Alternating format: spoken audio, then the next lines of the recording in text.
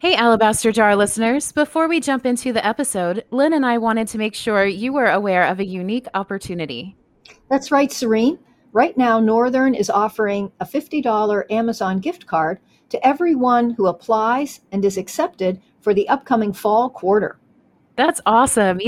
I've been at seminary for a couple of years now, and one of the things that I've really enjoyed is the opportunity to be part of Northern Live. When I first started at Northern, I didn't have many local seminary opportunities, and Northern Live gave me the ability to be live over Zoom for the teaching that takes place so I could actually interact with my professors and the other students in my cohort. And so that's been a wonderful part of being a student at Northern. Lynn, why do you think our listeners should think about Northern Seminary for their seminary education? Well, I think Northern really cares about the world and sees others through gospel lens. There's a commitment to gospel truth as evangelicals, but compassionate action, which is also historically evangelical, this full and joyful flourishing that we want all of our students to enjoy. Biblical and theological studies, not for their own sake, but to make the world a better place in Jesus' name. That's what Northern is about. I love that. So, listeners, if you want to be a part of Northern's goal to make the world a better place in Jesus' name, you can take advantage of this unique chance, and you can have an opportunity to get a $50 Amazon gift card after getting accepted for the fall quarter. So, go ahead over to seminary.edu/AJ apply to schedule some time with a member of our admission team, or you can start your application today. So, again, that's seminary.edu/AJAPPLY. Now, sit back and get ready for today's episode.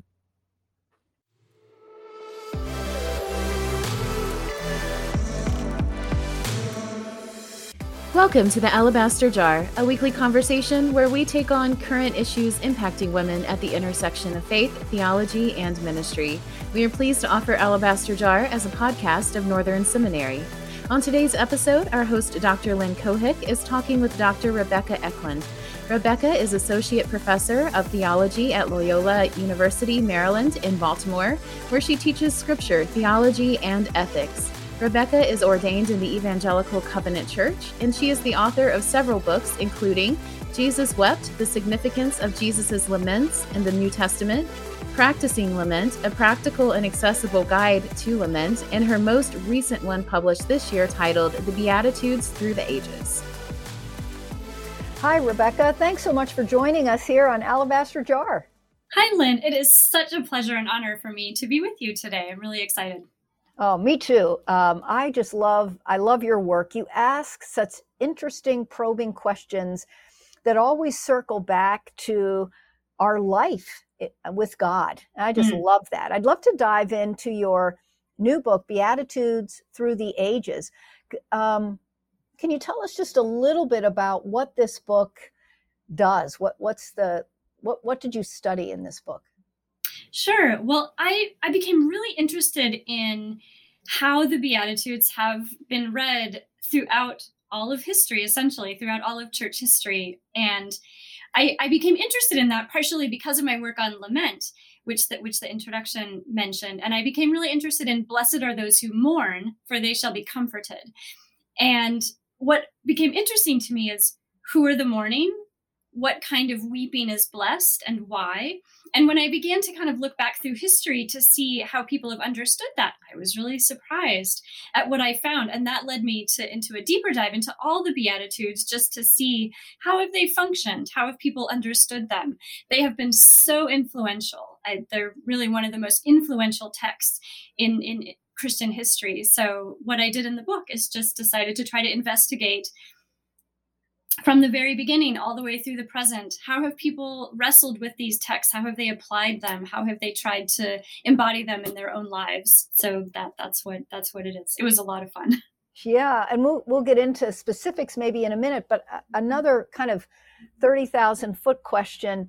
You make this statement: the Beatitudes contain the whole gospel. And and you go on to explain that. I just found that fascinating and intriguing.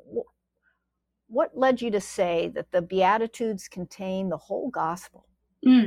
That's a great question. It's something I had never thought of before, actually, but it's something that I encountered in several of the things I read. In fact, many of the earliest Christian writers who comment on the Beatitudes seem to take it for granted that the Sermon on the Mount captures a summary of Jesus' teaching, and that the Beatitudes capture a summary of the sermon. And so, in a sense, the Beatitudes are seen as the very core, the very heart, a kind of compressed summary of the whole of Jesus's teaching, and therefore, in a sense, the whole of the Christian life. And I was really captivated by that idea.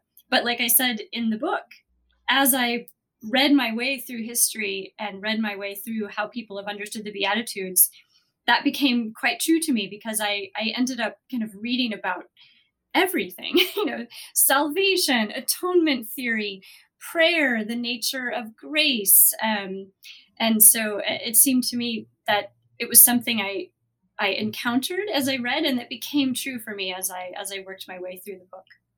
Well, and I just found it fascinating myself to kind of think along those lines. I study more the Pauline epistles rather than the Gospels.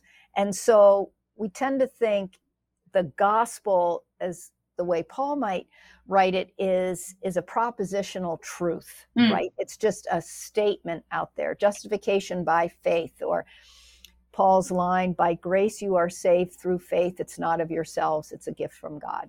That there's like these nuggets of condensed gospel, if you will.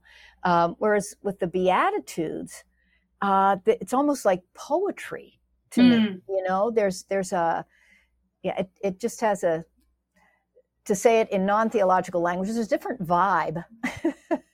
Yeah. So how has your understanding of the whole gospel, if the Beatitudes contain the whole gospel, then what is the whole gospel in your mind? Oh, that is such a good question. And I like the comparison you're making to Paul and more kind of propositional truths, because I think it's true that we often, when we think of what is the gospel, it's easier to frame it as, well, Jesus died for our sins, or justification by God's grace through faith alone, or something like that. And the Beatitudes, I came to think of them more in a sense almost as parables, because to me, they became more and more sayings that seem simple on the surface, but they force you to dive deeper into them. And once you start to dive into them and you start to really uncover, well, what does it mean to be poor in spirit? How does that relate to being poor? How does that relate to actual material poverty? What does it mean to be meek? What does it mean to be gentle? Why is that part of the Christian life? So in a sense, I suppose you can put the Beatitudes more in the bucket of ethics than of theology. But to me, those lines are very blurry, especially as you start to kind of think through what the Beatitudes are actually trying to do. Of course, in one way, they're telling you how to live. But in another sense, I think they're also describing the character of the kingdom of God and what a citizen of that kingdom looks like. And that to me is part of the gospel. The gospel is an invitation into a way of life and into a relationship. And I think the Beatitudes function very much as an invitation into that way of life and into that relationship.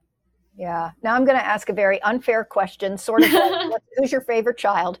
Oh, no. I would love to know what your favorite Beatitude is. That is an unfair question. I know. I'm sorry. My favorite Beatitude. Oh, that's good. Favorite. I think I would have to, with apologies to my other 7 children, I might have to pick Blessed Are the Meek. Only because that one held so many surprises for me. It was just so delightful, both parts of the Beatitudes. So on the Blessed Are the Meek part, meekness, in terms of how people have understood it throughout history, was not at all what I thought it was. So, meekness for the vast majority of Christian history was understood as the ability to properly exercise and restrain anger.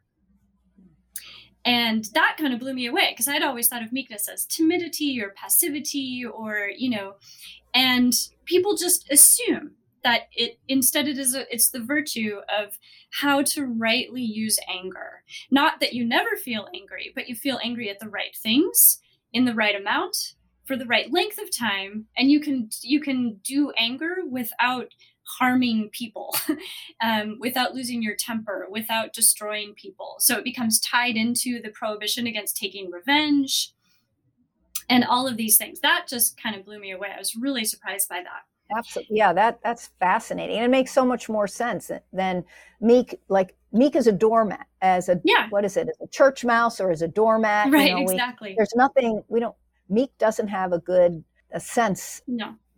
Yeah. And it helps to make sense, I think, of why Jesus describes himself as meek, right? Because if you think about how the word meek is used elsewhere in the Gospel of Matthew, it's applied to Jesus. He describes himself as meek, and then in the passage in the triumphal entry, the king comes to you meek, and riding on a donkey. Now, the English translations tend to obscure that connection, because they sometimes will choose a different word, humble or gentle, but it's really the same Greek word. The other surprise for me was in the second half of the Beatitude, for they shall inherit the earth. I mean, the interpretations of what the earth is that is inherited were really wild. The inheritance of the kingdom of heaven, the inheritance of the resurrection body. So lots of really creative interpretations there, which I had fun with. Wow. Oh, that is so interesting. Well, you carry on a careful study of scripture in the Beatitudes, but I also wanted to get at your book, Jesus Wept, where you focus a little bit more on just the idea of lament. And as you mentioned in the Beatitudes, there is the blessed are those who mourn, for they shall be comforted. But in the book, Jesus Wept, you define lament, and you note that it's not often a term that is associated with the New Testament. Can you kind of give us your definition of lament, and then tell us how it might be found in the Old Testament and in the New Testament? Yeah. That's a great question. So what got me into looking for lament in the New Testament initially was exactly the reason that you just stated. Lament doesn't seem to be a part of the New Testament. It's all over the Old Testament. It's so obvious, right? It's everywhere in the Psalms, Lamentations, Job. But is it in the New Testament? And when I went looking for it, I found, in fact, it is there. It's there in a kind of different form. But for me, I think the most basic definition of lament is just a cry for help to God in the midst of distress.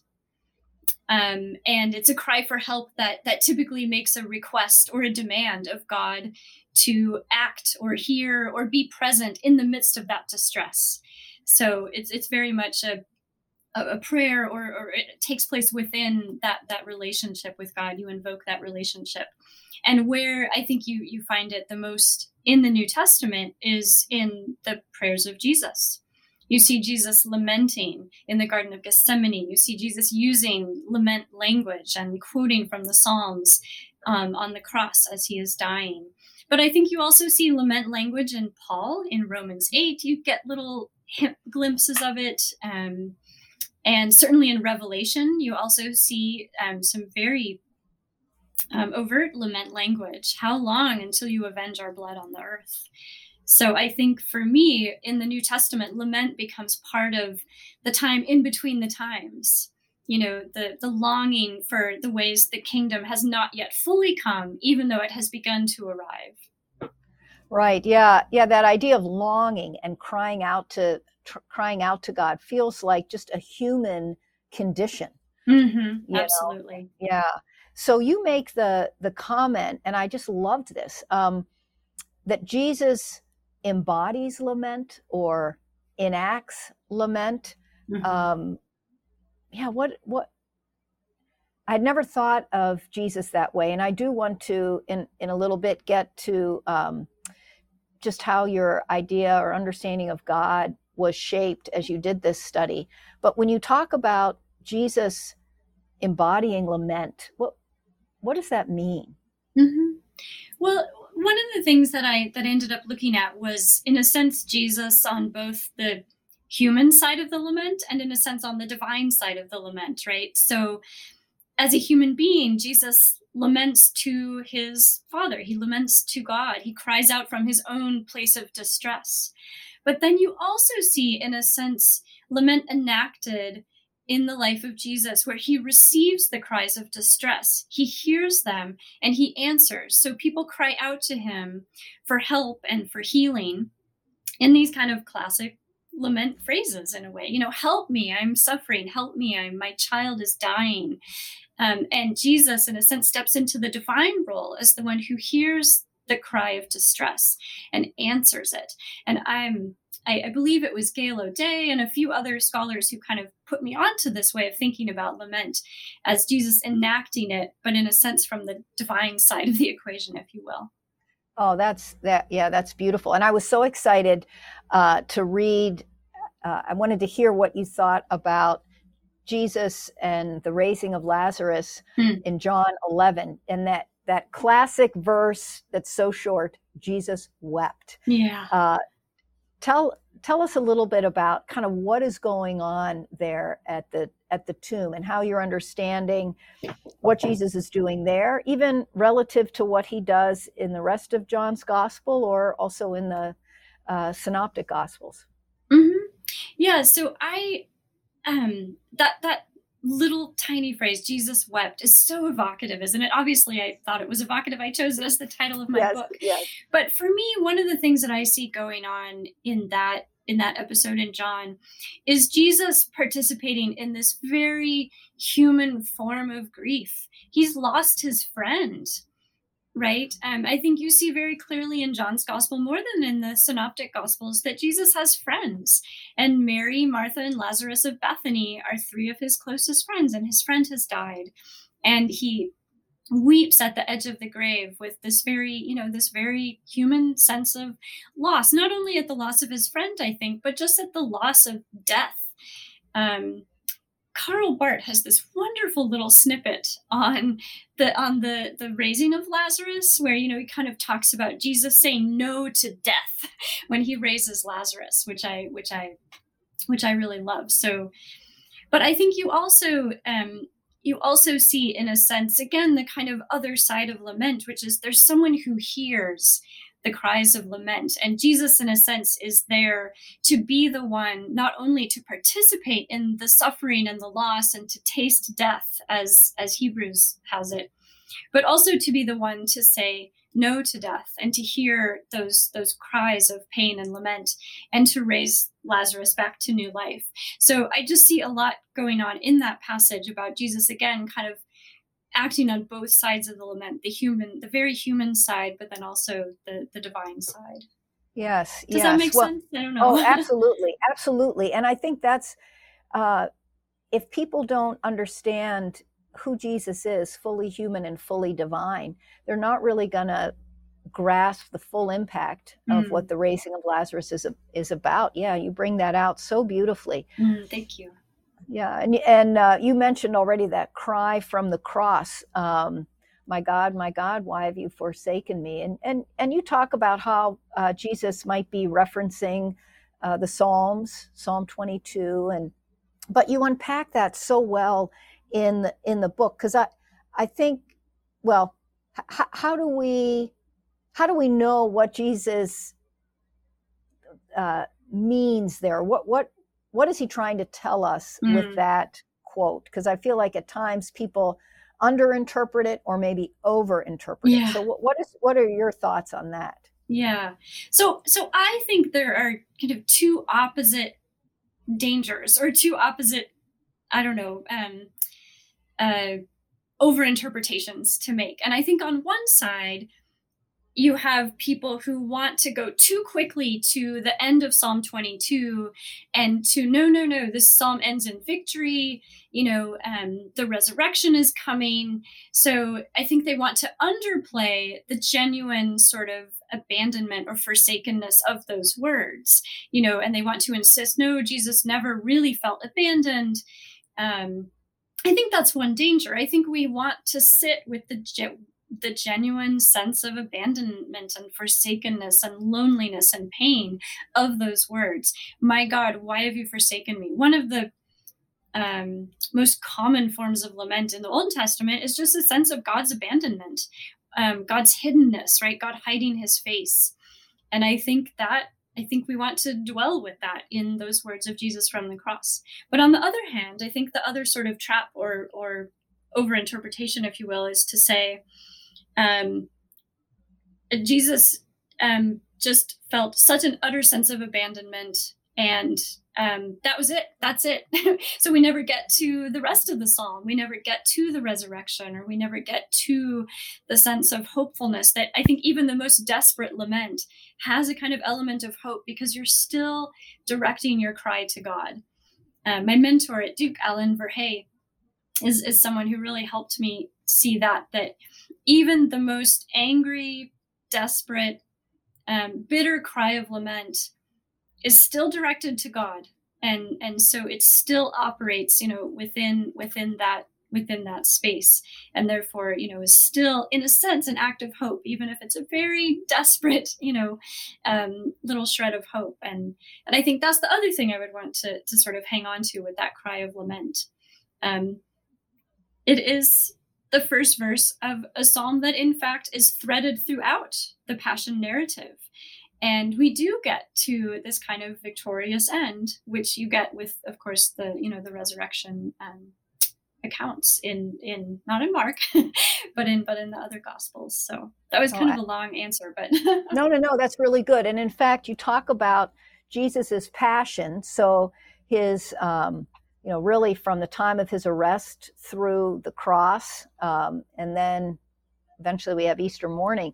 But you talk about how, as the Gospels write that, they are, as you put it, narrative enactments of lament. Mm-hmm. Yeah. And just tease that out for us a little bit. A narrative enactment of lament. Right. Well, part of why I say that is because, again, to go back to Psalm 22, it's almost like Psalm 22 is being acted out in Jesus' passion, right? All these pieces, the onlookers who scoff at him, casting dice for the clothes, the sense of abandonment and grief and loss, and neighbors turning against him, and all of that is as it, Jesus is living that piece by piece through his passion. So I think one of the questions then is, well, when Jesus says, my God, have you forsaken me?" Are we supposed to hear everything else in the psalm? And I think, in a sense, the gospel writers have seeded that for us by showing all these other pieces of the psalm being acted out in Jesus' life. He's living Psalm 22 for us right before our eyes, in a sense. Well, why do you think it is that Christians might want to hurry through Jesus's period of lament in this, kind of skip over Good Friday and just hang out on Resurrection Sunday? Yeah, it's a good question. I mean, I think it's one of the things I've thought about a lot as I've studied lament, and I think there's certainly more than one reason, right? I think in at least some Christian traditions, I think there's anxiety about lament as expressing a lack of trust in God, that it's a form of doubt. And I think there are some Christian traditions that are very anxious about doubt, as if doubt were a sin. And so if lament gets you to a place of doubt, it is to be avoided at all costs, right? I don't think doubt is a sin, and I talk about that a little bit in my Practicing Lament book. I think lament is the space where we wrestle with doubts before God. I also think that, just in a very human sense, I think it's hard to sit with pain. So that's another kind of just human reason. I think another possible reason is that this goes back to your kind of initial observation that there doesn't seem to be as much lament in the New Testament. There's a lot of things in the New Testament about resurrection hope and victory, and Paul saying, "Rejoice always." And I think that can push Christians sometimes to believe that the Christian life should be all rejoicing and joy and victory in Christ and resurrection power. And where does lament fit in that? It's not always obvious where lament or Good Friday or, grief should fit in that. And like I said, I think it fits exactly in this space that we live in between Jesus' resurrection and our resurrection. We're living in Holy Saturday in a way, I guess, is one way to think about it. Oh, yeah, absolutely. I've done some work on the letter to the Philippians, and in that letter, there's a couple of great little lines that are often taken out of context. And one that Paul kind of champions, for me to live as Christ and to die as gain. And you just feel like he's so bold and not fearful of death and just ready to go. But in the next chapter, he talks about how his friend Epaphroditus, one of the members of the Philippian church, almost died, but the Lord healed him. And with that healing, Paul says that God spared him sorrow upon sorrow. And I think, that Paul can both be very confident that in Christ, that all that he does for the Lord is not in vain, and he will be welcomed as when the Lord brings him home as a faithful servant. All of that is true. But in the here and now, he would be really sad if Epaphroditus was to have died, because he'd miss him. Yeah, exactly. And because he knows that others would feel pain.